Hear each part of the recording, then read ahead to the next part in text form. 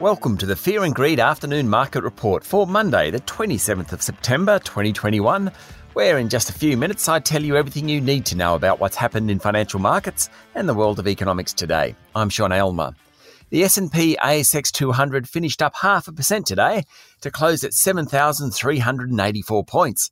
The energy and financial stocks outperformed, while the healthcare and information technology companies underperformed. Commonwealth Bank was a standout, up almost 3%, while both Afterpay and CSL fell nearly 2%. Iron ore prices look to have stabilised around the $110 a tonne level, and that's provided a bit more support for the big miners.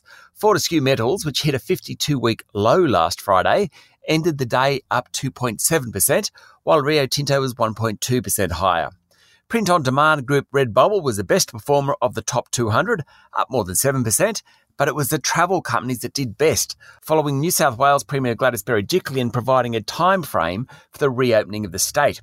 Flight Centre travel closed more than 7% higher, while Webjet was up 5.4%. Qantas and Corporate Travel Management both finished more than 3% higher.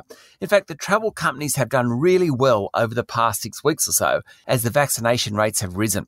And a special shout out to the A2 Milk Company. It's the worst performing stock on the top 200 over the past 12 months because its channel to market into China, the Daigou channel, has been decimated by COVID-19. Today, its share price rose 5%. On the other side of the ledger, data centre operator NextDC was the worst performer, down 3.8%, while property group Domain Holdings was off more than 3%. Its main rival, REA Group, fell 1.5%. Even though the price of gold rose over the past 24 hours, the share prices of many of the gold miners fell. Newcrest was off 1.1% and Northern Star Resources was 1.5% lower. In corporate news, Sigma Healthcare has lobbed a bid for Australian pharmaceutical industries, topping the Wesfarmers bid made last month. Sigma and API are arch rivals and have been for years. In fact, a couple of years ago, API made a bid for Sigma. API share price rose 3% today, while Sigma was up 1.6%. Oil prices keep rising and Brent crude is trading near 3-year highs. The recovering global economy, alongside supply problems due to weather, is pushing prices up. That's helped some of the oil and gas stocks. Woodside ended the day up more than 3% and Santos was 2% higher. The Aussie dollar is trading just a touch under 73 US cents.